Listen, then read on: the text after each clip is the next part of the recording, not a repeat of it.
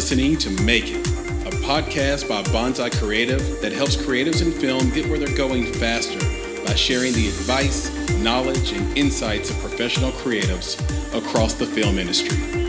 I'm your host, Chris Barkley.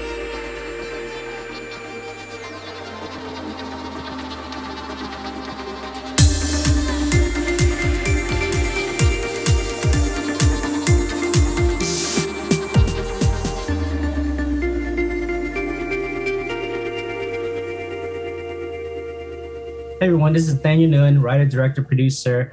You may know me for Residue and The Voices, just actually recently been released this year. So check it out if you guys get a chance. And I'm working on a very cool sci-fi film this year.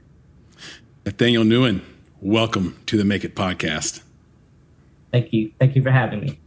I am so excited to have you. And we are going to dig into some fun stuff here because you are a fun guy who has your hands in just about every bucket that I can think of in film and entertainment.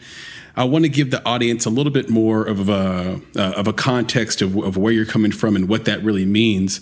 So I'm going to read a little bit from a bio.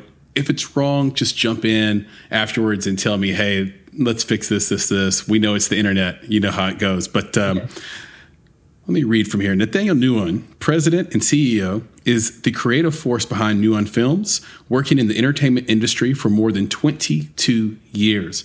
An award-winning director, he has been creating feature and short films, music videos, promotional works, commercials, and more since 1995. His work has brought both national and international acclaim, winning the San Diego Filmmaker Award at the San Diego Film Festival, Viewer's Choice Award at the Temecula Valley Film Festival for the powerful short Residue.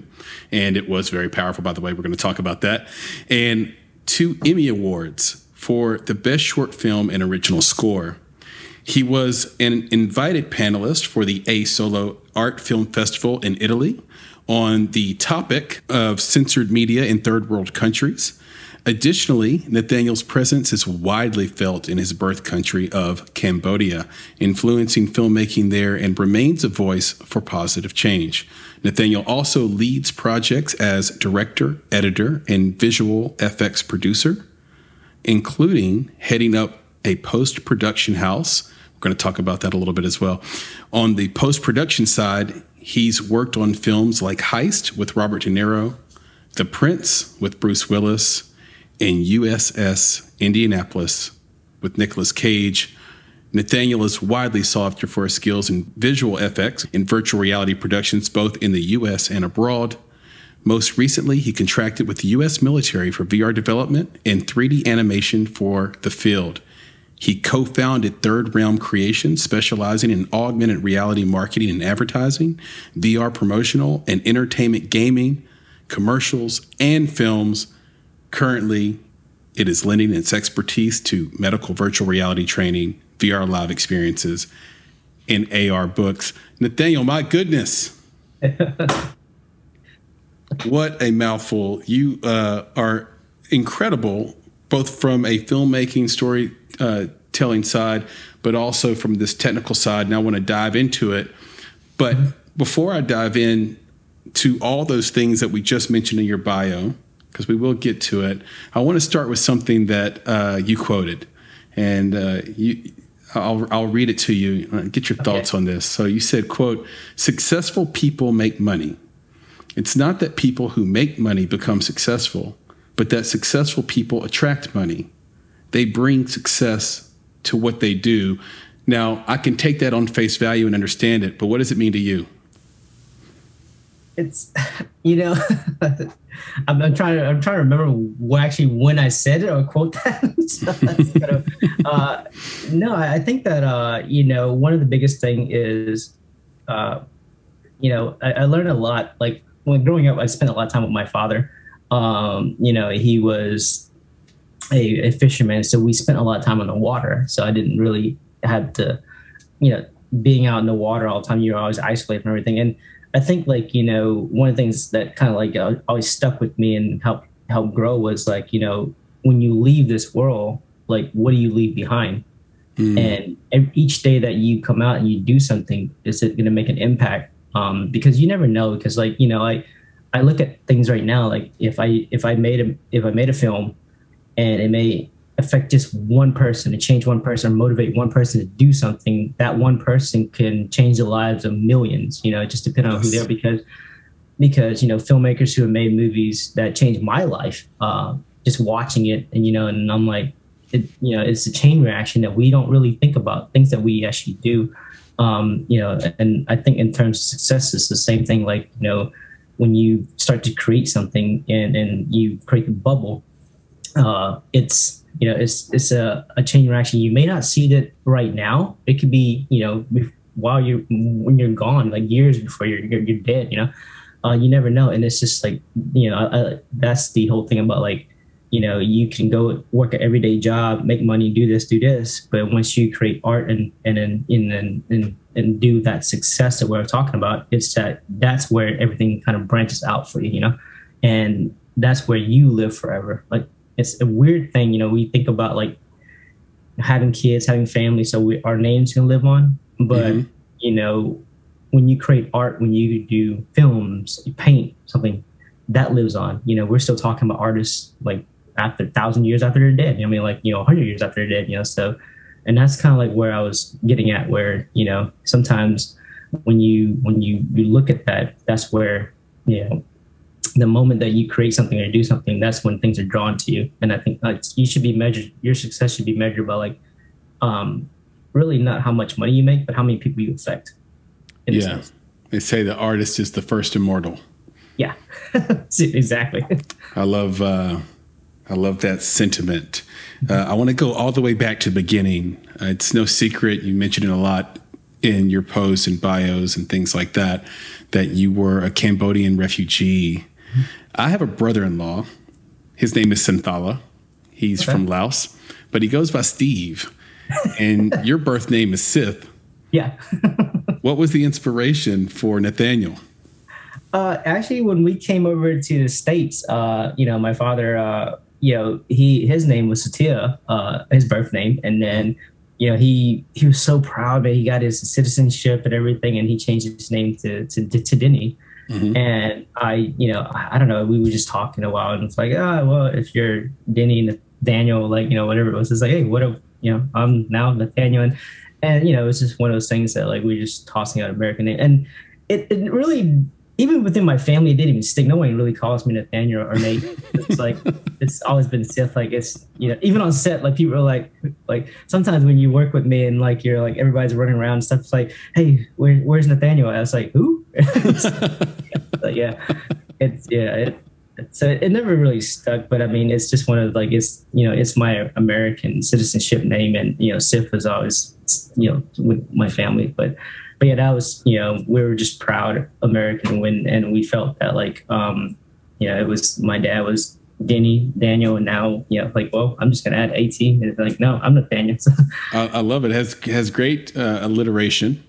It's a great pseudonym for you in entertainment. It rolls off the tongue, I have to say.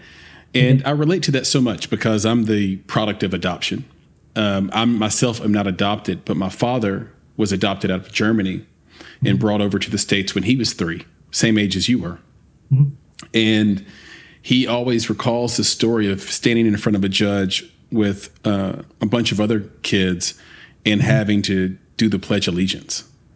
And this process of getting a citizenship and the type of love that creates for the United States. Because so when you mentioned we just love the United States and we were trying to assimilate, right? Yeah. Like, that's a story I've been told my entire life from my dad about. There's something about it when you go get your citizenship and you become one and you belong somewhere. It makes your heart expand. Mm-hmm. And I actually see that throughout a lot of your work. You're always like, you like to put a little quote in front of some of your movies, and it's always around love and love tying things together. And I think that's wonderful, man. You're a loving guy. You do have this super cool story about you guys not having a lot growing up and your dad finding this TV that someone was going to throw away. He keeps it, he sets it up in a house, and he turns it on, except the problem is it doesn't have any sound. How does So this sound? so you're just watching the images. So take it from there. Tell us the story, because this is really how you first got into loving entertainment, right? And telling stories. Yeah, man. That's like, so it was funny because, like, I think we were living with our sponsors at the time. I can't remember. Like, we were somewhere, and he came home with this TV. I don't know. There's two sides to the story. My mom said he found it somewhere, and then like somewhere was thrown away. He was dumpster diving. Who knows? But he brought a TV back, and he was tinkering with it and got it working, man. And yeah, it was in black and white. It was the old school TV where it was still made of wood. It was like, yep, I had one of those. It was like huge. So like I was like, oh man, I was fat. Like when the picture came out, I was fascinated. And I think that was their first like, oh well, he's busy in front of the TV now. Like that's like my iPad now. It's like with kids, they're like, go do something. Here's your iPad. So yeah, I was just stuck and glued in front of the TV, just watching stuff. And the thing is like, there was no sound. It was like I was just watching people mouths moving, but no one was actually saying anything. And as a kid, you growing up and you're like, man, I wonder what they're saying. It's like I'll just make up stuff. So I was watching it, and just making up stories that I think And the weird part is like they were actually speaking in our native language in Cambodian. So I'm like, I had this American guy like in black and white, saying something to his lady, but she's actually, in my mind, she's talking in Cambodian. And I'm like, oh yeah. So it was kind of like an interesting thing. But yeah, it was years later that then I went to a friend's house, and I was watching the same shit. I always thought it was silent. So when I actually got to a friend's house and we were watching, I think it was like I was a little older, not as much older, but I was like, holy shit. They're talking. They're actually talking. I was like, there's sound. I was like, it's not a silent movie. So like, and that from that point on, I'm like, man, everything I was thinking in my head, what they were actually saying was not, not exactly what they were actually saying. So, but yeah, that was my first taste of just having the actors and just talking in general, just making up dialogue as we were going. So, do you remember any of the stories you made up? Oh, man. Were any of them good enough to remember? No, most of them was like about cooking and eating. It's weird because like I was like I don't know, I'm getting in trouble if I say some stuff, but it was early school. Judgment free zone, go for it. Okay, cool. Because I was like early school stuff. Like, hey, I was watching. I might date myself. I was watching like Mr. Ed, the talking horse. You remember? Of course, Mr. Ed. So I was watching stuff like that, Nick at Night, and it was just like, but it was Sabrina. Like, no, it was farther back. It was like just all the Nick at Night shows. I can't even remember right off the back, but they were all in like just like these stage areas, and they were just one location, and it was mostly dialogue, man, and it was shot just like a TV show. It was just like one camera every time you had some cuts, but it was just straightforward, like one location. And I'm like, well, what are they talking about? Because if I see a kitchen, they must be talking about cooking or something, right? As a kid, you're like, yeah. I was like, what else could they be talking about? It's like, so, yeah, when you're growing up as a kid, you never think like the adults would be arguing in the kitchen or talking about something separate that has nothing to do with the kitchen, Right. Right. For me, when I was a kid, I was like, well, they're in the kitchen. They must be talking about, oh man, he's mad because maybe she's not cooking what he wants to cook. I don't know. Like that's what I was envisioning. I love these. I love these origin stories. I love how we sort of first get immersed in the arts and in entertainment, and how it starts in these really unique places for everybody. You grew up, you got a little bigger, like you said, you still were loving it, and you started making documentaries of your friends in high school. Yeah. And lo and behold, one of those won, and you said, man, maybe I could do this for the rest of my life. But my question to you is would you still be in film if you didn't win? What would happen if you didn't win in high school for that documentary you made? I might have been a pilot, or I might have been an engineer, because my dad was like, oh yeah, you're first generation in America. You got to make the family proud. It's the whole Asian thing. It's like you got to either, it's like I was like, I don't want to be a doctor. It's like everybody's going to be a doctor. Either he's like, you're going to be an engineer. You're going to do this. And it's like and.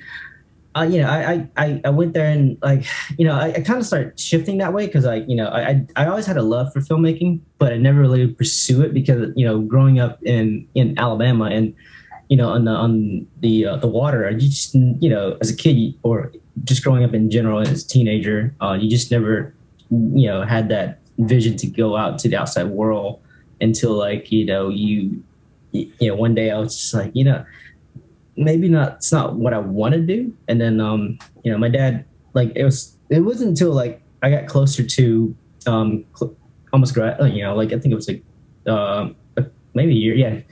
In my, I want to say junior, like, I can't remember the conversation. It was one summer we're on a boat. He just asked me like flat out, I was like, what do you want to do with your life? I'm like, because I was kind of scared to like tell him like, I kind of want to go make movies and do stuff, like I don't really want to be, a chemical engineer or a pilot, And he was like, and I kind of like said, I really want to make movies or just, be in entertainment. And he just, was very open to it. Like, yeah, like what, you have a film school you want to go to? I'm like, well, oh shit, I didn't think, so when my dad's approval after that, I was like, yeah, let's do this, so that was, after that, it was just, it was so much easier to, I knew what I wanted to do. It was, I don't know. It was always deep down, but it was just like, I never wanted to let my parents down, but also just like, with my dad loving the idea and just like pushing so hard for me to do this, so it's like, he's such a big influence on me. And a lot of people don't realize that Nguyen Films is actually named after him, not me. Oh wow!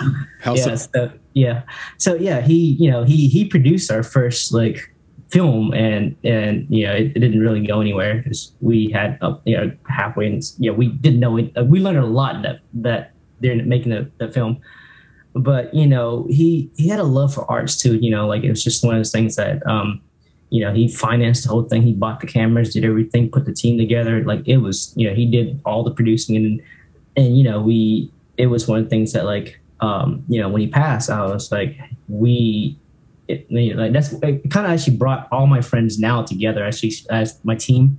The producers I work with, like Mike, Charles, and Sadric, they're all like guys who actually worked on the original film with me, and we still make movies together.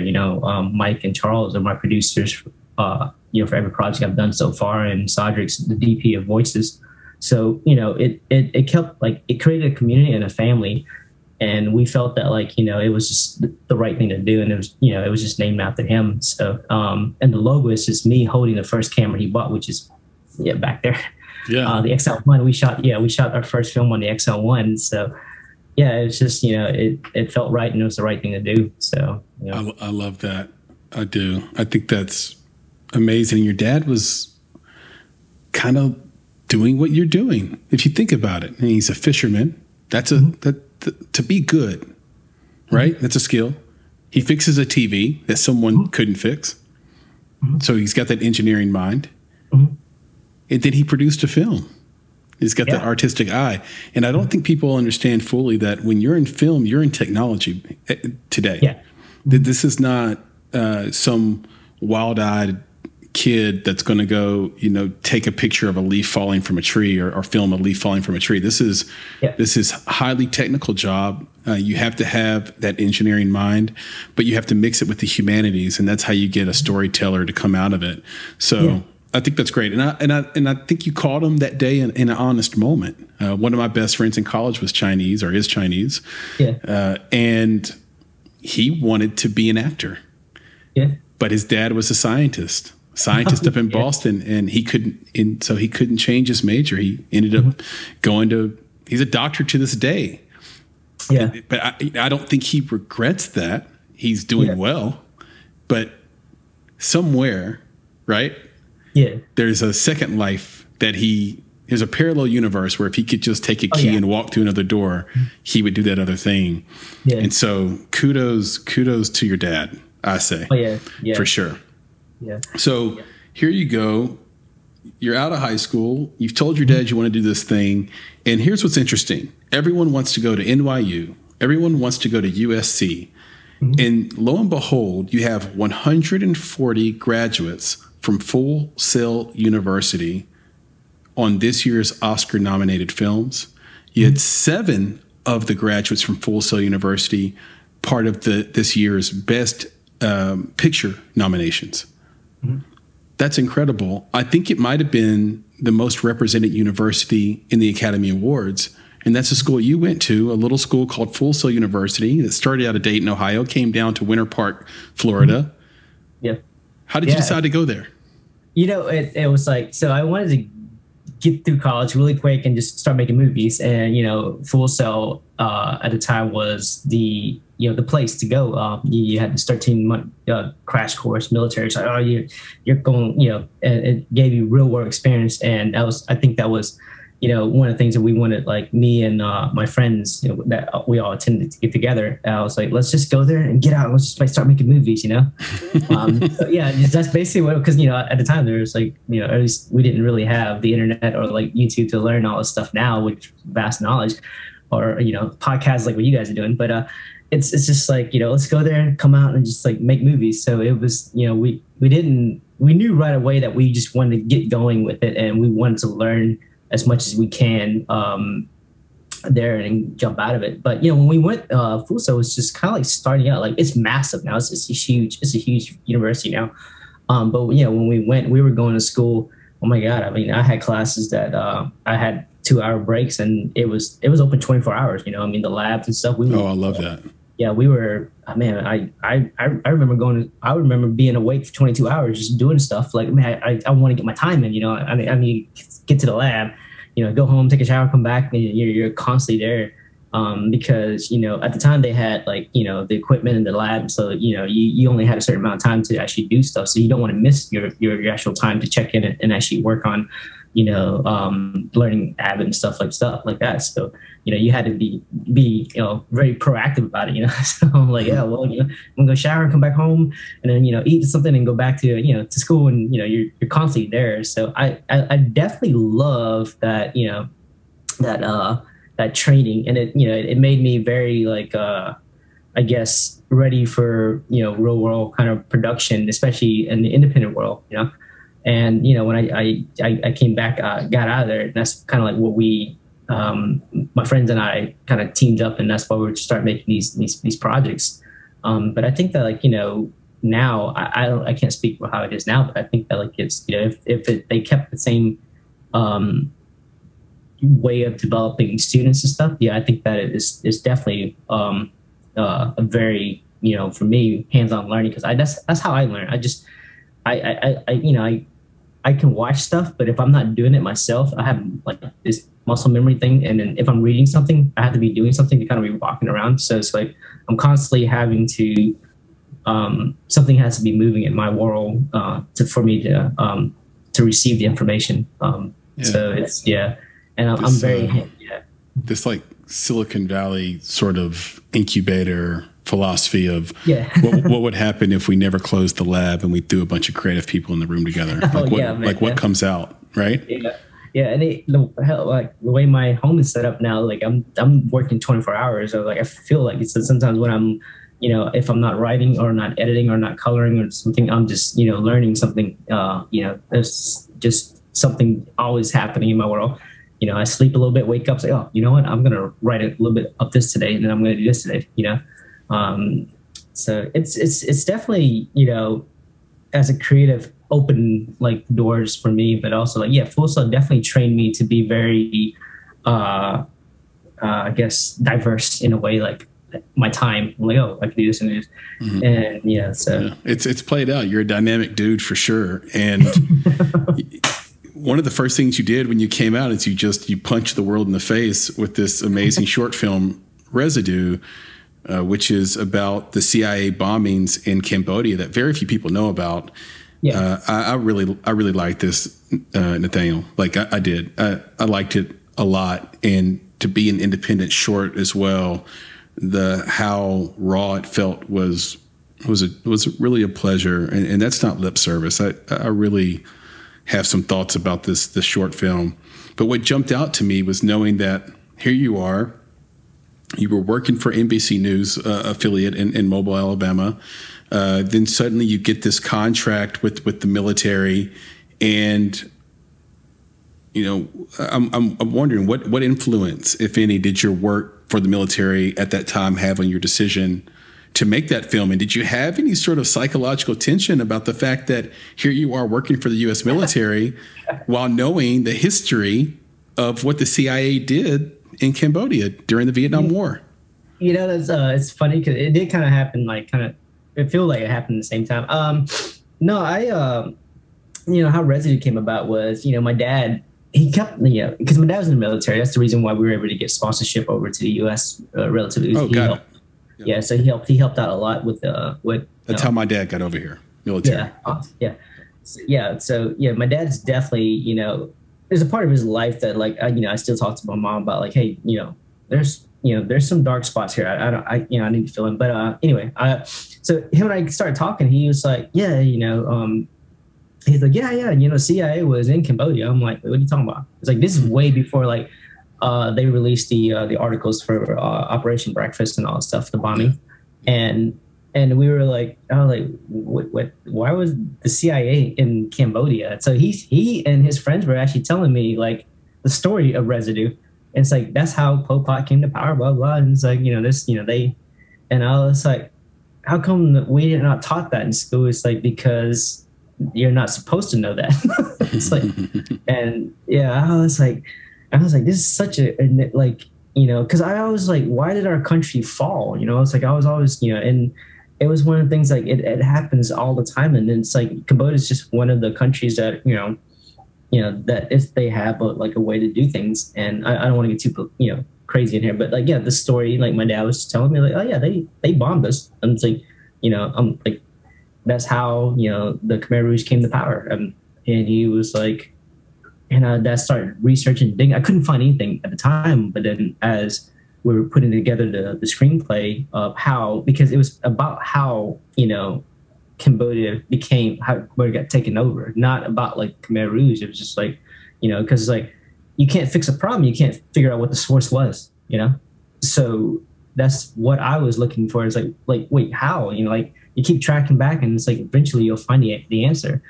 And that was when they told me, I'm like, man, this is a story there. I wanted to tell it.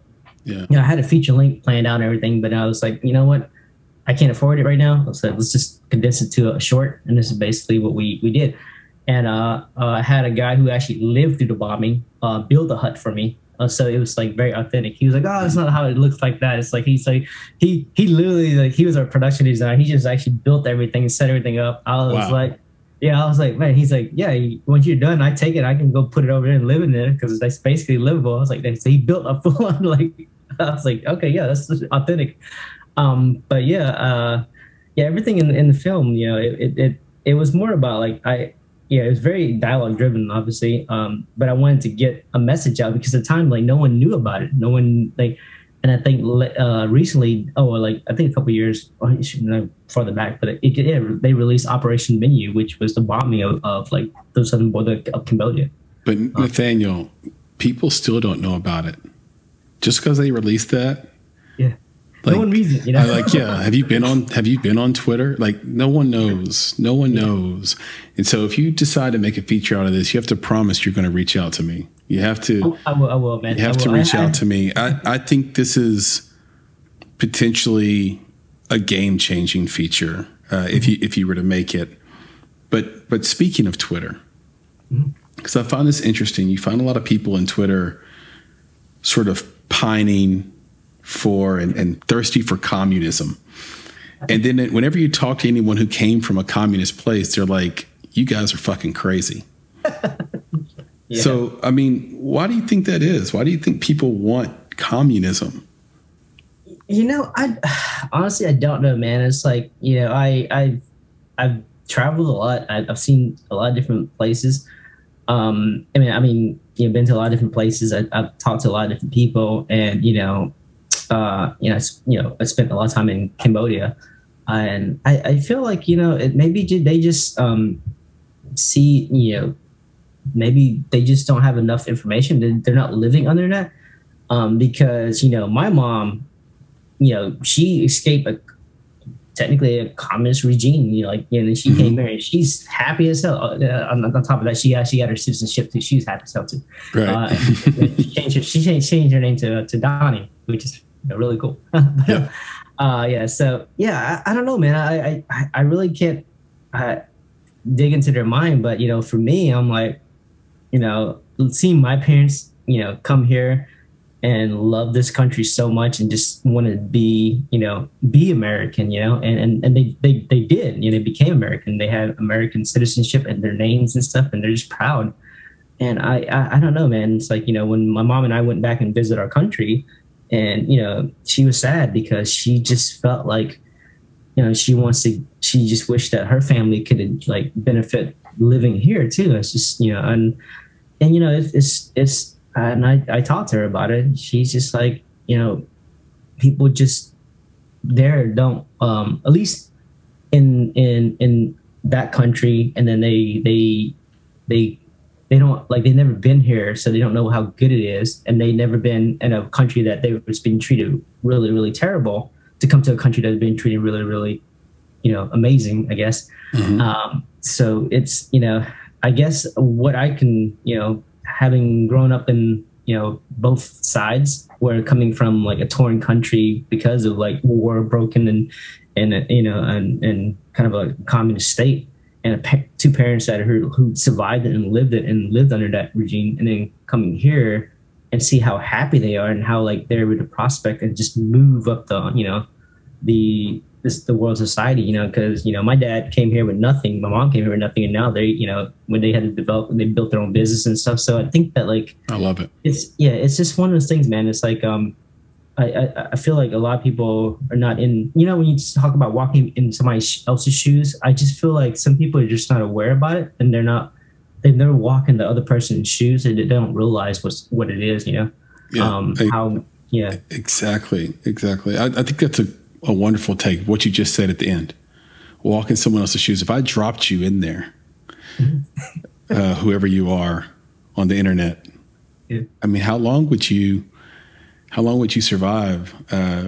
It reminds me of a question that Yuval Noah Harari, who wrote the great book Sapiens and Homo Deus, and essential books in my mind, but he posed the question, if I put you and a chimpanzee on an island, who would live longer? Who would survive? And many people, his take is that the chimpanzee would survive longer. Yeah. Because he could handle it. He could go out and make hay, make do, and you would fall apart pretty quickly. You mentioned the Khmer Rouge. I know what it is. I looked it up, but I want you to contextualize it for people, because you mentioned it a couple of times. They may not know what what you're referencing. Yeah, it was very bad. So they were a radical, very extreme group of like that believed that, we, in order to reset our country in Cambodia, was to go back to ground zero, and basically anybody who was educated or wore glasses or anything were to be killed and executed, because they were a danger to the new society. So, you couldn't, if you spoke multiple language, if you were a doctor, you were all executed. Everybody had to work in the field, and it was just basically structured like, hey, we all work together, we all benefit together. And if you thought outside the bubble, you're executed, you're dead. You can't be doctors, lawyers, teachers, whatever, performing artists. They killed pretty much every artist in our country.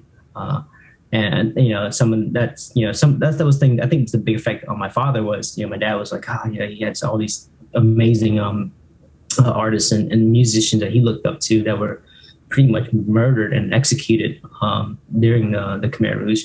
But yeah, they were just a radical, extreme group that believed that in order to fix our country was to basically kill everybody who was smart or that didn't think like they did, and they were armed and we weren't, and so and we talk about this stuff like it's in the past too, Nathaniel, and it's really not. I mean, the scientists who sort of let the world know that coronavirus was out there and potentially got outside of that lab in Wuhan, he got murdered. Yeah, he was killed. This isn't something you're talking about it is something you're talking about that happened a long time ago, 40, 50, 60 years ago, but it happens today is my point. And we need to be vigilant against the killing of people who are smart and artistic and different. And let's fight a little harder for the painted bird, if you will. Right. It's always it's beautiful to be the painted bird. It's also dangerous to be the painted bird. It is, man. It's like, when Aristotle said, "Hey, this is," I think we're looking at the heavens wrong. And if you start executing and killing people who think outside completely, and I'm thinking about artistically, in the realm of of just stuff in general, because I love sci-fi. I'm a big sci-fi fan. It's like, I do believe that we have multiple universe. I think that there's with Voices, I'm going to touch a little bit on that. Voices is about, spirituality, but also just, where the soul and life goes after. So it's like, I feel like, if science can't explain that, and, we're, there's religion and Bibles and like things that people are talking about like throughout human history, we have a sense of like this as humanity. We know there's something bigger than us. Mm-hmm. And I think artists and creative people, looking at like some of the most amazing artists from the Renaissance period, and they even went there. Their visions are completely like influenced by like thinking outside the box, because I think that's how we grow as a human race, and that I think that like if you limit that, and I think talking back to the Khmer Rouge, it's just like, oh, if you believe or you think this is going to be the solution, then we're going to kill you, because we don't think that. If you cap that off, that's never change, or nothing's evolution, or like the intellectual evolution is never going to happen, because you can't grow if you just cap yourself, cap the society off right here. You got to let them think outside the box and grow. And that's how we are as a human race today, because if no one thought outside the box, none of this stuff is going to happen. There's a new term called useless humans, or useless. I don't think humans is the right word. I'm trying to think of the word, but it's this fear. It's this fear that in 50 years, half of society will have no skill set that is better than an AI or a robot. And that may be the case. But why does that render them useless? It's like you have a lot of uses as a human being, and your uses are infinite, because there are things that an AI might do from a skill set better, and maybe they even talk to you and you can fall in love with them. But even if your job is to fall in love with a robot, that's a use, right? So I don't know. It weirds me out when people doubt the potential and power of the human ingenuity and the human intellect. And I never talk about this stuff, but I'm definitely not a Thomas Malthus guy. I don't believe that we can only have so many humans or we're all going to die off. I think you give people potential, and someone like Elon Musk comes along and says, okay, we're growing too big for this planet. Let me get you to Mars. Yeah. Yeah, that's exactly right. Okay. Back to film. We kind of got sidetracked there for a second. I apologize. That's what we do on the Make It podcast. That's what we do on the Make It podcast. It's, it's all good. Our audience is with us. I promise you. You started New On Films right after that, about 2011. Go out on your own. It's a bold move. Before then, you were working for other people, helping their film dreams come true and their production projects come to fruition. You went out on your own. What did it take to make that transition? Were you nervous? Yeah. Well, I mean, every new endeavor is always And what did it take basically to make that move? By the way, Man, it's just like one day, I spoke with my long-term business partner Charles, who went to film school with me. I'd known Charles since we were in middle school, so we've been making movies forever. And then I was like, let's if we're gonna do this, we just need to just do this, man. Let's just focus and build a brand. If we keep working for other people, it becomes a day job, and you're just doing a 9 to 5 constantly, just everything, and you're never going to be able to just break free from that, because you're so busy building someone else's dream or someone else's business. Yeah. And I just really, at one point, just like, we kind of like saved up enough. We were financially like kind of okay from the contracts, and was like, let's just go out and let's invest everything we got from the military contract and just do this, ourselves. So we went out bought us a couple, we'll bought us some Reds, and just start at it, man. It's like, and going high class on us right away. Well, I always had, it's kind of like, well, now you're gonna be like, oh, he's one of the Red guys. No, I love Red. I love Red. Just because they're portable. Yeah. You can shoot. Well, they were affordable. You can shoot and you can pop in. Yeah. I don't think I could, like, at the time we wouldn't be able to dump my money on getting us an Alexa LL.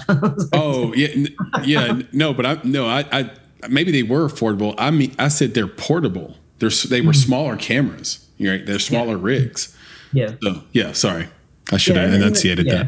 That's all good. But I've every production I was working on, from the first couple films I was working, we were working with the Red One and stuff. So I was always familiar with the Red workflow. So that didn't, I didn't want to switch or change any kind of into another ecosystem. Which now, back then you had it was kind of a pain in the ass, but now it's everything with Premiere and Hell DaVinci now is editing software, so it's everything's just easier to mixing footage and stuff. So it doesn't matter what you're using now, but back then we just decided to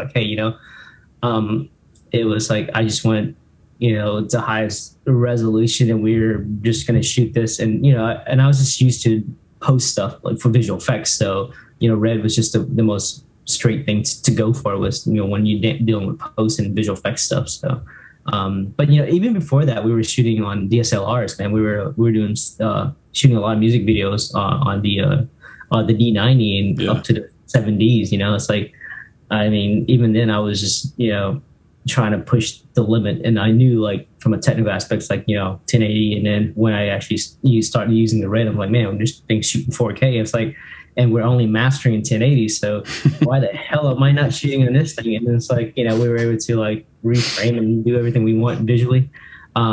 Digital camera moves that we can do, because obviously now you can't do it because everything's mastered in 4K, so you have to shoot at least 12K or 8K now to do what we were doing back then.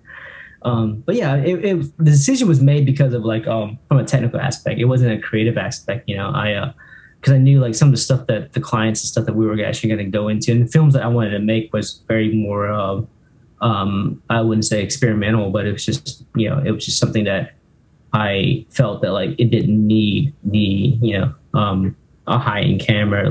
We didn't need the use of Alexa right now, because we were still growing. We were just a company that was just kind of moving forward. So we needed something that was more versatile, that can handle commercials and do all stuff. And and I'm pretty sure the Alexa guys are going to be like, you know what you're talking about. But I'm just saying, it worked for me because I was used to the workflow. Also. Right. Yeah. I mean, people get all. Don't get all Ford and Chevy on me. It's let's see what's the story is the question. What's the story? So my thing is when I actually got that question the other day. Hey, what camera would you prefer? It's when I was I told him the story. So when I was in LA, I ordered an Uber, and I needed to get to this restaurant for a meeting. Honestly, I didn't care what car picked me up. I just needed to get there. Yeah. So I don't care what camera I'm using. I just need to make the movie. Yep. That's it. That's it. So that's the analogy I gave them, and they're like, that makes a lot of sense, because if the Uber never shows up, it doesn't matter. I'm never getting to that restaurant on time. So it's exactly. That's beautiful. I'm going to steal that from you if you don't mind. I think it's wonderful. Fast forward. You did mention rewind and fast forward. You mentioned a moment ago The Voices, your latest feature film. Yeah. Out on multiple streaming platforms, including Amazon Prime. And everyone should go out and rent it and watch it or buy it. But fast forward from 2012, when you started New On Films, to now, I was wondering if you had a little inspiration from the past to make this film today. And I'll tell you what I mean. In 2012, you led a fundraising campaign to raise money to help surgically restore the sight of Mr. Kit Singh, an actor who was in your short film Residue. Yeah. Did his issues with sight have any influence on you writing Voices, which is it's a horror film about a person that doesn't have sight, who's blind. You know, I actually never thought about that in that sense. You know, when he was going through those troubles, and you know, we just wanted to help him out, and then, you know, get it because he had had the surgery for cataracts. Cataracts. Yep. Yeah. So yeah, you know, yeah, honestly, I never tied it, but you know, voices has always been on the back burner for a long time. And actually, the idea came when I moved back from Orlando to help my mom out after Katrina. Because, you know, I was just staying with her, and then her house pretty much got obliterated because we live on the waterfront. And so it took, you know, a year or two just to get her house back restored and built again.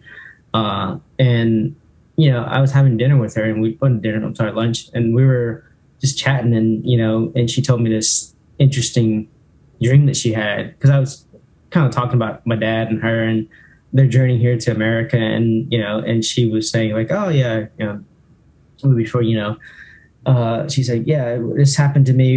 And then somehow we just started talking about dreams. And she said she had a recurring dream over and over for weeks about this girl, little girl, that kept on coming to our house and knocking on the door, and she would open the door, and the little girl would ask like, hey, can I stay with you guys? And mom was like, no. And she would just say no. And it kept on going for weeks. And then finally she said, all right, fine, whatever.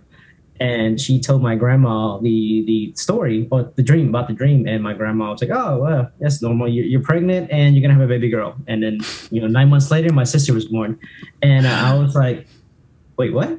And then my mom was like, yeah, she was really nonchalant about it. So I was like, okay, that's a really cool story. I'm like, I didn't know that was like, yeah.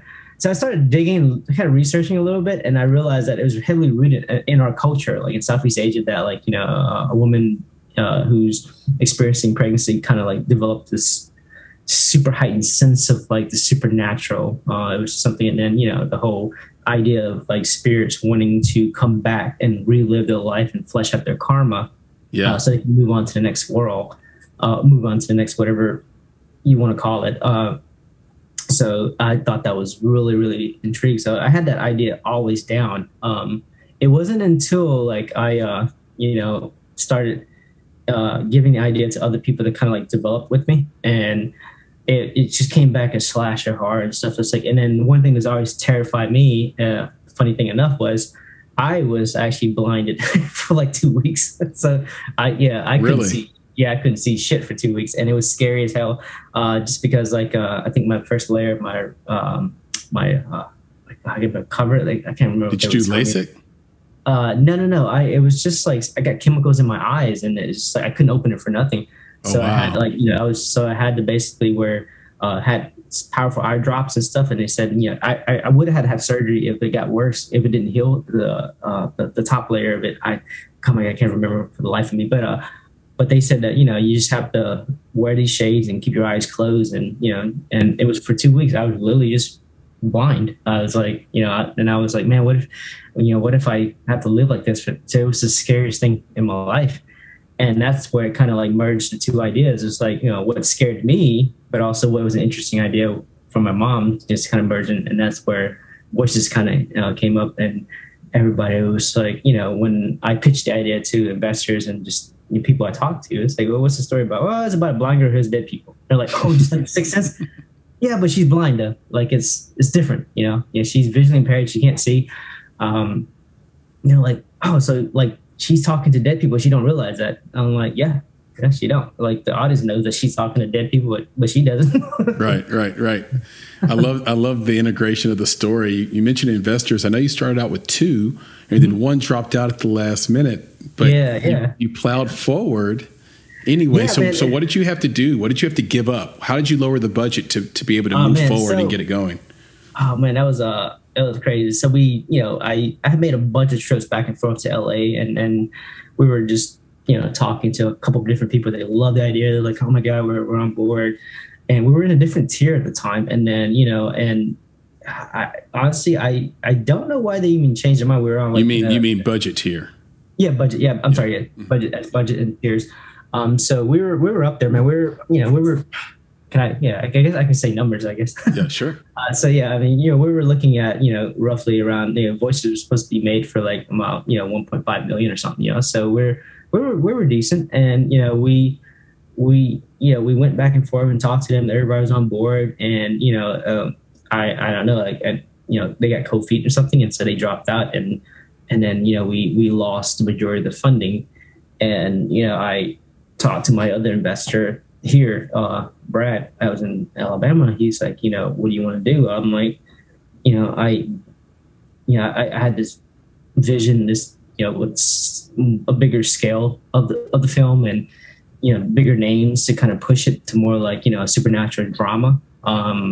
It's I knew that if I didn't do it now, that I had to wait another year and two. I'm glad I did it, because in the whole pandemic hit, and I was like, man, it's like if I never would have made this movie, I've just been sitting here for like another 4 years doing nothing, or just and so I made a decision. I talked to him, and I'm like, he's like, you think you can do it? What you have? I'm like, yeah, we just got to scale everything, and I talked to like my close friends, my producers and stuff, like, can we do this? Because Voices it was the original script is 120 pages, so it's a lengthy script. Yeah, right. Yeah.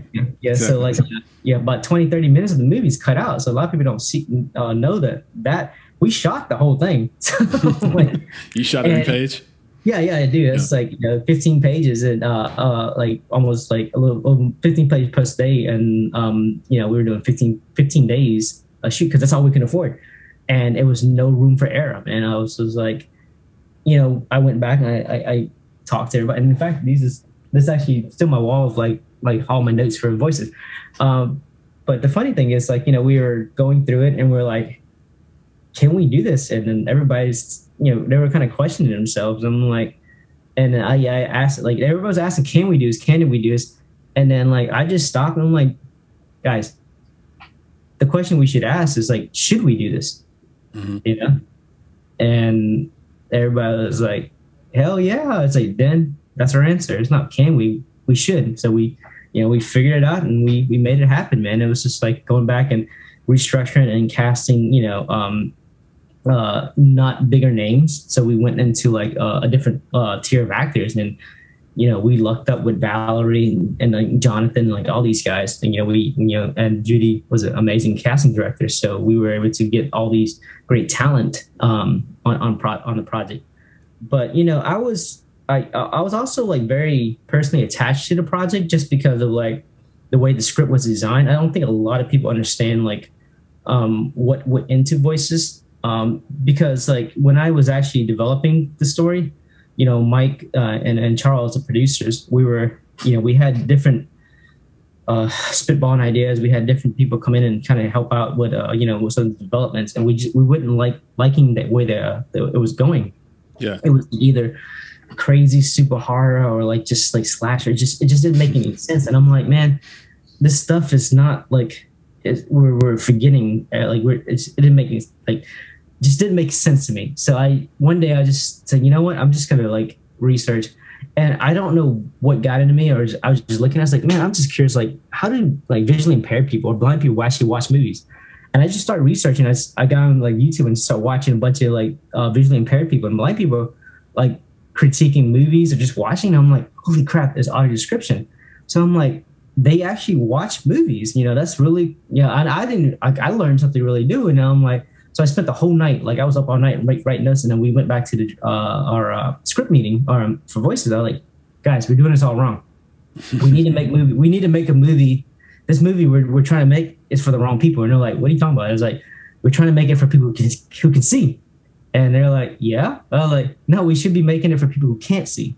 And they're like, what the hell are you talking about? Have you been sleeping, or like what are you on? Yeah. And I was like, no, hear me out. And I explained about audio description. I explained about like, I think that we need to focus on making a movie for visually impaired people and write the script and focus around like pacing and description of dialogue for visually impaired people. So when people who are blind or like visually impaired are watching or listening to it, they can get the same experience for people who can see. Mm-hmm. And they're like, okay, that makes sense. He's like, you're onto something. So then we started developing the idea around that, and that's where like we all became like it just shaped into what what everybody's seeing now. So yeah, it's just it was something unique and like something I loved about it, and also something kind of like personal to me, like a secret. Like people are like, oh, what do you? But yeah, I mean, if you actually. I'll send you a link for an audio description thing that we did, and yeah. So it's one of the things that's really very close to heart for me for voices, and not just the story that is about like my mom's that was the inspiration behind it, but also just the fact that voices was some sort of like technically for me we made it visually kind of visually stunning for people who can see, but we also made it like where it's audible and like everything that's being described and the pacing to give time for audio description to be laid over for people who are visually impaired to give that time. Yeah. Because when you watch a movie whose actions like it just moves so quickly. And imagine trying to listen to an audiobook at like 3 times speed. Oh, he runs around. It's really. I mean, they're used to hearing that kind of stuff, but they don't like. I feel like they're missing the experience of the actual pacing of the film. For me, so I pace the film. I pace the film for somebody who's visually impaired versus somebody who's watching it. I'm gonna have to rewatch it again now. I'm gonna watch it again and maybe just watch it in the dark with my eyes closed and like see what happens. I think that's super cool. Yeah, and then I think like Valerie, we talked about it sometimes, and then like I actually didn't watch any of the auditions until like the last 10. We had so many auditions for Lily, and Mike. Now let me hop in here because I do know about this story, but I want you to tell me, and I want to contextualize it for the audience. So so Lily is the main character in The Voices, and the Valerie you're referring to is Valerie Jane Parker. She was in Wrong Turn. She's in a lot of different. She's been in a lot of different shows, commercials, movies. Great resume. A friend of the podcast as well, and one hell of a babka baker. So take it from there, and because this casting experience was wild. Yeah. So I was on this whole thing where I just wanted to hear people. Once we flushed out the script, we had a like I don't remember how many revisions. I had to go look back and find a draft to see how many revisions we had, but we had a lot of revisions. So we finally were happy with the revisions, and one of the things that we were doing an audition, like Mike would we were in the office, and Mike would just watch all these auditions that were being submitted, and I was going through and just kind of making notes on like the scripts of how I want things to be. I actually never watched the audition. I just listened to all of them. I told them, hey, just turn it up and like let me hear them. So I actually listened to everyone who auditioned for Lily, and if their voice resonated with me, I would tell them, hey, mark her, and then like, let's go back to her. So he made like a couple people that were marked, and then I went back and actually just once everything was there, because my thought was like I wanted to hear what Lily sounded like, her cadence, the way she spoke and stuff, and how like the actors were interpreting the lines, and if she sounded like Lily versus like if she looked like Lily. But my question for you though is how. What do you take from that? Like, can you actually cast like that again? And then what does Valerie take from that when she goes to her next audition? I mean, is she supposed to try to remember? Oh, wait, I had great enunciation and a soft voice, and that's why Nathaniel picked me. Like, how do we use this information in further auditions and casting? No, I would definitely like that was how like it was. Voices is a different situation. I would never cast a movie like that again. It was It was just something that like I knew like I wanted like the like the visually impaired people to have something that a voice that it sounded like it was their hero, their mother, and just somebody they can follow along with, and they had to have that voice, and and I wasn't casting based off race, who you were, and all. So I just wanted to hear you. if you deliver it and you sounded like a Lily, then I turn around, because remember, like I told you, when I was making this movie, it wasn't for people who could see. It was people for visually impaired. Visually impaired. So yeah, so I did. So I was just casting around like what I could hear, and her voice just struck me. I was like, okay, yeah, like let's do that. And then when we had the first, like, the top 10, I actually didn't saw how she looked. Like I saw everybody else. I was like, you know what? Yeah. And that's when we started mixing and matching, like, okay, let's do some chemistry read with these guys. And but yeah, I mean, the whole cast, and even Jonathan, it wasn't just Valerie, like all Will, the other character, her husband, I did the exact same thing. Like all the lead characters, I cast based off their, like, the way they spoke and how they sounded. And the funny thing was, and we're after one night we were finishing shooting up the and we went up to a karaoke bar, and every one of those mofos can sing. I'm like, okay, well, I guess that makes sense. It's like they get up in there, they're like, they were like singing. They did a duet, like Valerie and Jonathan were singing Aladdin, A Whole New World. I'm like, and then my Mike, he like kind of tapped me on the and I was like, yeah, so. Like, yeah, you're back to work. It's like you were listening to him. It's like, yeah. So it was. It's amazing when stuff like that happens, right? Like when you make those little discoveries about people, it's unexpected, and you're like, you're a whole different person than I thought you were. I had a party over Christmas at my house. Yeah. So we got all these people in the house, right? And I have like a baby grand in the other room, and it's like my favorite thing in the house. So I play like an hour or two a day. And all of a sudden, we've got like some drinks in us. Everyone's gotten a little bit loose. We've downed 15 bottles of wine. The bourbon is gone. Like we're feeling really rosy. And before I know it, one person sits down and we all sing Hallelujah together. Yeah. And she's playing it. And I'm like, I didn't know you played piano. I've known you for a really long time, and I didn't know you played piano. She got up. Another guy that I knew for a while sits down, and he starts playing like Billy Joel. Oh, wow. Like, oh, wait, you play piano also? And then it turns out like everyone in that room had some sort of either singing or musical or both talent. And it's just amazing. It's like an experiment you should just have with your own friend group. Just just slide a guitar out into the middle of a room and see who picks it up, or take them to, in your case, karaoke bar, for example. Yeah. I love that whole story, how you did that, and kudos. Yeah. It turned out great. I wouldn't advise anybody to go cast like that. I'm sorry to interrupt you, but don't cast like that. Yeah, only for voices. No, interrupt away, and only cast that way if it's a movie about visually impaired people. It seems to make sense in that context. We have to talk about Third Realm Creations before I let you go. Yeah, Daniel, this is incredible.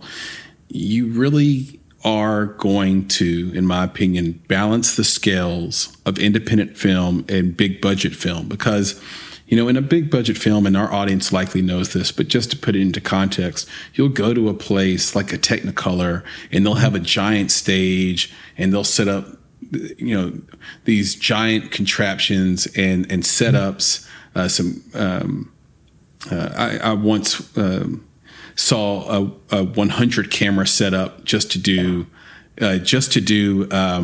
imaging and sort of like rendering in a computer and software. So basically you would get inside like in a black suit or naked, and pictures, the camera would take it all around you. Then you could put that into a computer and get it right.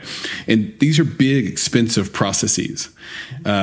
If you had to create, if you look at like a movie like Tenet, which I thought, even though it didn't win a lot of stuff at the Academy Awards, it easily had to be the hardest film to make of the year. Yeah. Easily. Those set pieces were all like half scale and real. The caves, the buildings, the way they explode, the technical muscle you have to sort of understand how to invert something without just clicking the reverse button, and so to speak, button. Those are big, massive, expensive set pieces. And what you're doing here is you're saying, hey, let's use virtual reality, augmented reality, and put it on a giant screen and let these things happen and film it. and continue to let that process get better and better and better. So my question to you is kind of more like a learning exercise for myself. Can you talk about some of the technical achievements you've had thus far, and where you're looking to go with LED walls, and which is what you're calling the technology, LED wall? Yeah. I mean, obviously Disney's kind of like on the forefront of that right now. They're using, right now everybody's coined the term is virtual production, but it's heavily used with LED wall. It's just basically the idea of like eventually going to replace green screen. I think as the technology and the game engine, or like what drives the, well, let me step back a little bit. We've been the technology's always been here. Cameron was using it's basically rear screen projection. You project something on the wall. I mean, they were doing it back in in the early black and white films and silent films, where you just project something in a projector and they would shoot an actor in front of it. Right. But the only difference between what we have now and what they didn't have, they had everything had to be locked off. It's because if you moved, you would lose the idea of like the depth and the parallax. Because there was no sense of tracking system. Now, with VR coming out, with all the Oculus and the Vives and stuff, like all these sensors are being hacked to use for virtual production tracking systems. So your headset that when you move around, you can see your world. It's basically now the camera. So when the camera moves around, the world that's actually on the LED wall is moving around too. So got it. So now it actually works closely hand in hand. So you get that parallax shift for the perspective actually works. So if you move the camera forward, the environment should shift forward for you, just like in real life. So this is the game changing of like how it is. And the next step is basically the idea of like how it gets more realistic with it. People are like, oh, well, LED wall is not gonna, like how realistic can you get? It's getting super realistic because, you look at like technology right now, like, I remember when 720p TVs came out, HD, now we're at 8K TVs now. It's only going to get more and more like defined and more crystal clear on where we're looking at. Now that we have the tracking technology, we just waiting on the ability, like where everything becomes super realistic, where you can't tell the difference anymore. Right now, like you have, especially what we're shooting now, like you don't need an epic wide shot of like, unless depending on what stop you're on, but like everything's in focus in there, because, in a real camera, you always have some sort of like, shift in focus. And I think that like, with the LED wall, it's still sometimes a little soft, but, if you create the world and you stage everything around it, it's definitely believable. Like that's what I was going to ask you is, do you still build set pieces in front of the LED wall? Yeah, you do. You have to, because, the LED wall, all it's going to do is spill the light, the natural lighting around it. And then that, it's not taking away from G&E's job. It's just basically actually making the job easier, but enhancing it, because now you have the light spill from the LED wall.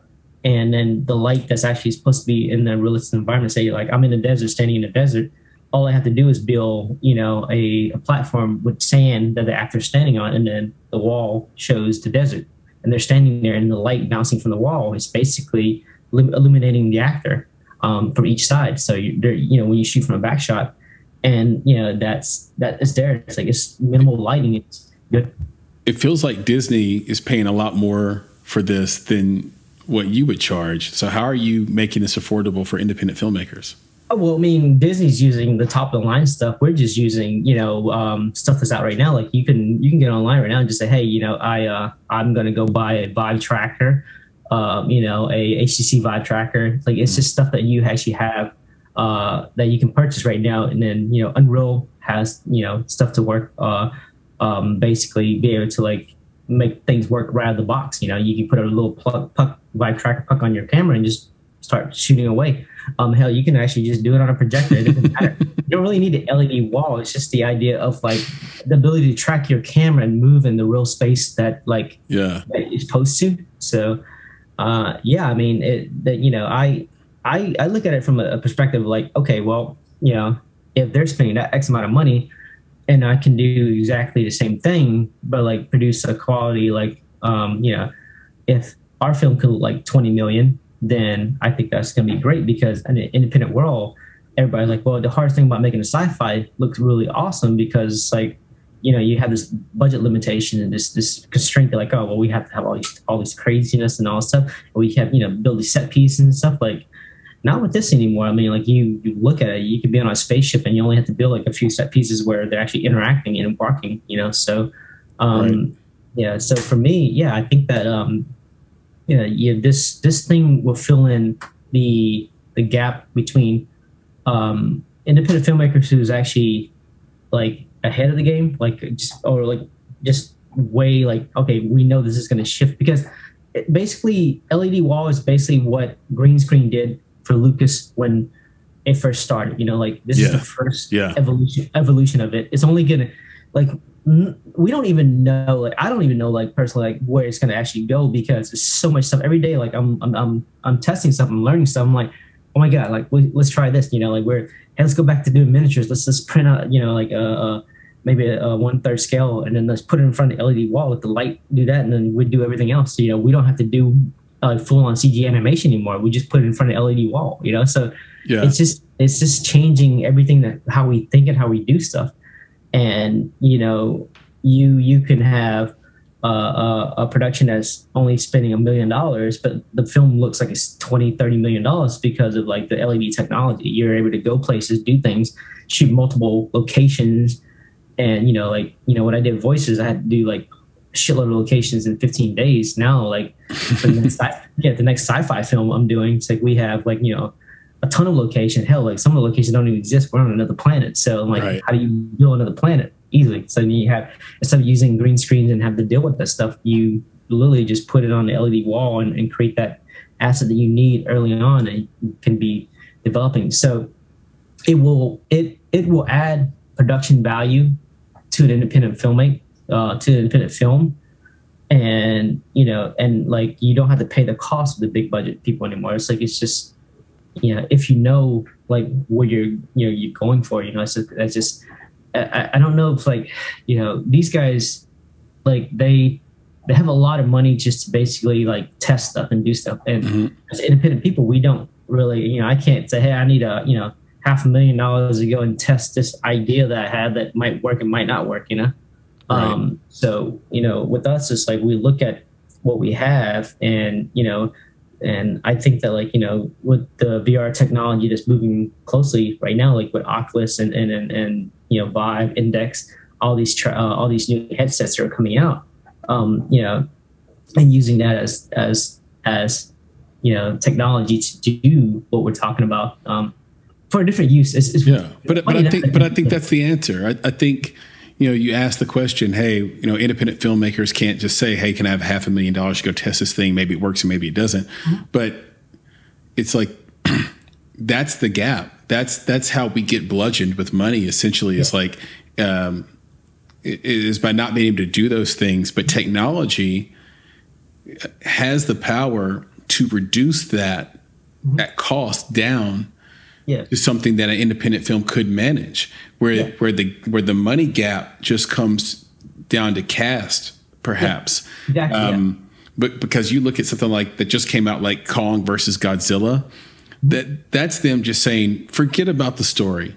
I'm going to shotgun CGI at you, and you're going to love it. And that's what they did. They just, I don't know how much of that movie actually happened in 3D space, right? Like that movie was probably 80% software. Okay. So that is the big gun they're carrying. They're saying, okay, the moat we're going to create to protect us against independent filmmakers and everybody being able to have this kind of output is we're going to spend a ton of money that they don't have to get a result through software. But the nature of software, Moore's law, means that the technology is going to drop by half, all the time. And so once we realize that, and that the technology is available, because the thing I love, and I'll wrap it on this, the thing I love about what you said is that you found the technology in a headset. So had that technology existed outside a headset and be used for film specifically, they would have charged you more. Exactly. See what I mean? But because it exists already, it reminds me of how people were using the first Xboxes that had Kinect. Yeah, it's I did the exact same thing. I'm from. Yeah, exactly. It's like, oh, we gave this away for too cheap because someone found a better use for it than what we had for it, and they broke it apart. This is what, again, going back to the theme of this conversation, human ingenuity and effort and creativity just can't be stopped. Nathaniel, you have been an incredible a person to have a conversation with. I hope I get to do it again. I hope it's not too long because this has been so much fun. Can you tell everybody where they can find you on social media and on the internet, and maybe even where they can see some of your work and where they can buy the voices? Definitely. They can reach me out. Like, I'm hardly on Facebook. I mean, I don't know. I haven't been up in Facebook lately, but Instagram, I check my Instagram, daily. Nathaniel Nguyen. I guess my Instagram tags Nathaniel is my name. I don't have a Twitter. I do have a Twitter, but I don't really use it. So, and for voices, you guys can definitely check it out. There's it's every platform: iTunes, Amazon, YouTube. There's like every VOD platform right now, and I think eventually it's gonna a video on demand as well. I'm sorry, I think they can also check you out at nuonfilms.com. Yeah, nuonfilms.com. Sorry, because you have some amazing trailers about what we were just talking about and teasers about the LED wall and some of the things that you can accomplish. The studios look badass, so congratulations on that. And I think you also have nathanielnuon.com as well. Yeah, I'm actually reworking that. Like I was actually gonna rewrite I might just do Squarespace myself, but I'll be redoing the website. I've been slammed with a bunch of stuff, so I don't know. nuonfilms.com is definitely where you want to go, and I think Nuon Films Facebook too, and Nuon Films Instagram is we're trying to stay pretty active on it, but we're pretty busy on a lot of things. A lot of cool things coming up. I love it, and we'll end on this. If you could provide filmmakers with one piece of advice, what would it be? I think one piece of advice, at least for me, I tend to look at things and, people look at it as being used for something else. And I kind of just end up with this note too. When DSLR filmmaking changed the world, when, these digital cameras were used to take pictures, and then all of a sudden they were used to make movies. They weren't intended to do that, but we look at things and we just change, and we make it our own. We can, everything that's around us, we should be able to use, to create art and to create our own films. And I just, like I said, same thing with LED wall or headsets, VR stuff. I just looked at why are we not using this in filmmaking?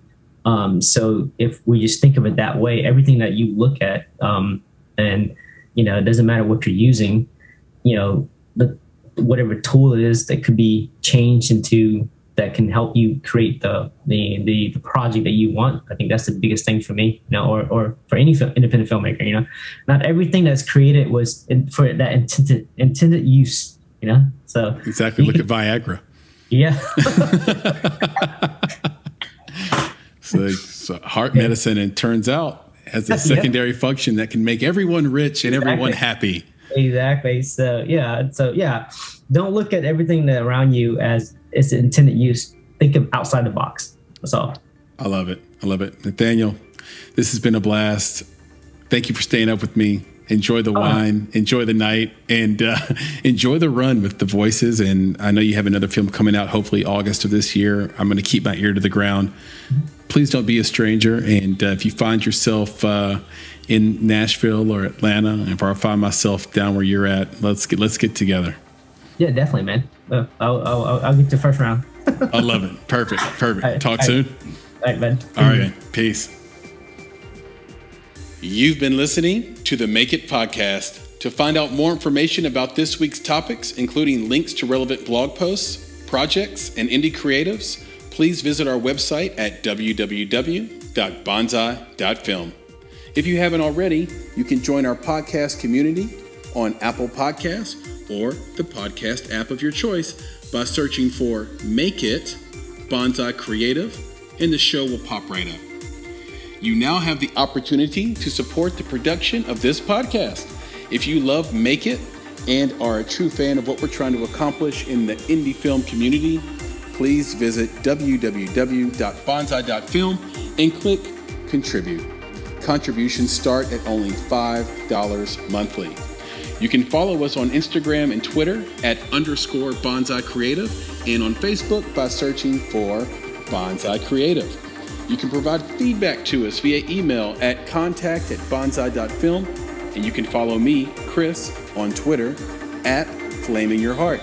That's FLAMEINURHEART. And of course, if you're looking to take a big step towards your filmmaking success, go to www.bonsai.film and click on Services to explore a variety of offerings, from keynotes and panels to pitch readiness assessments and so much more. You have everything to gain. Until next time, be better, be creative, be engaged, and thank you for listening.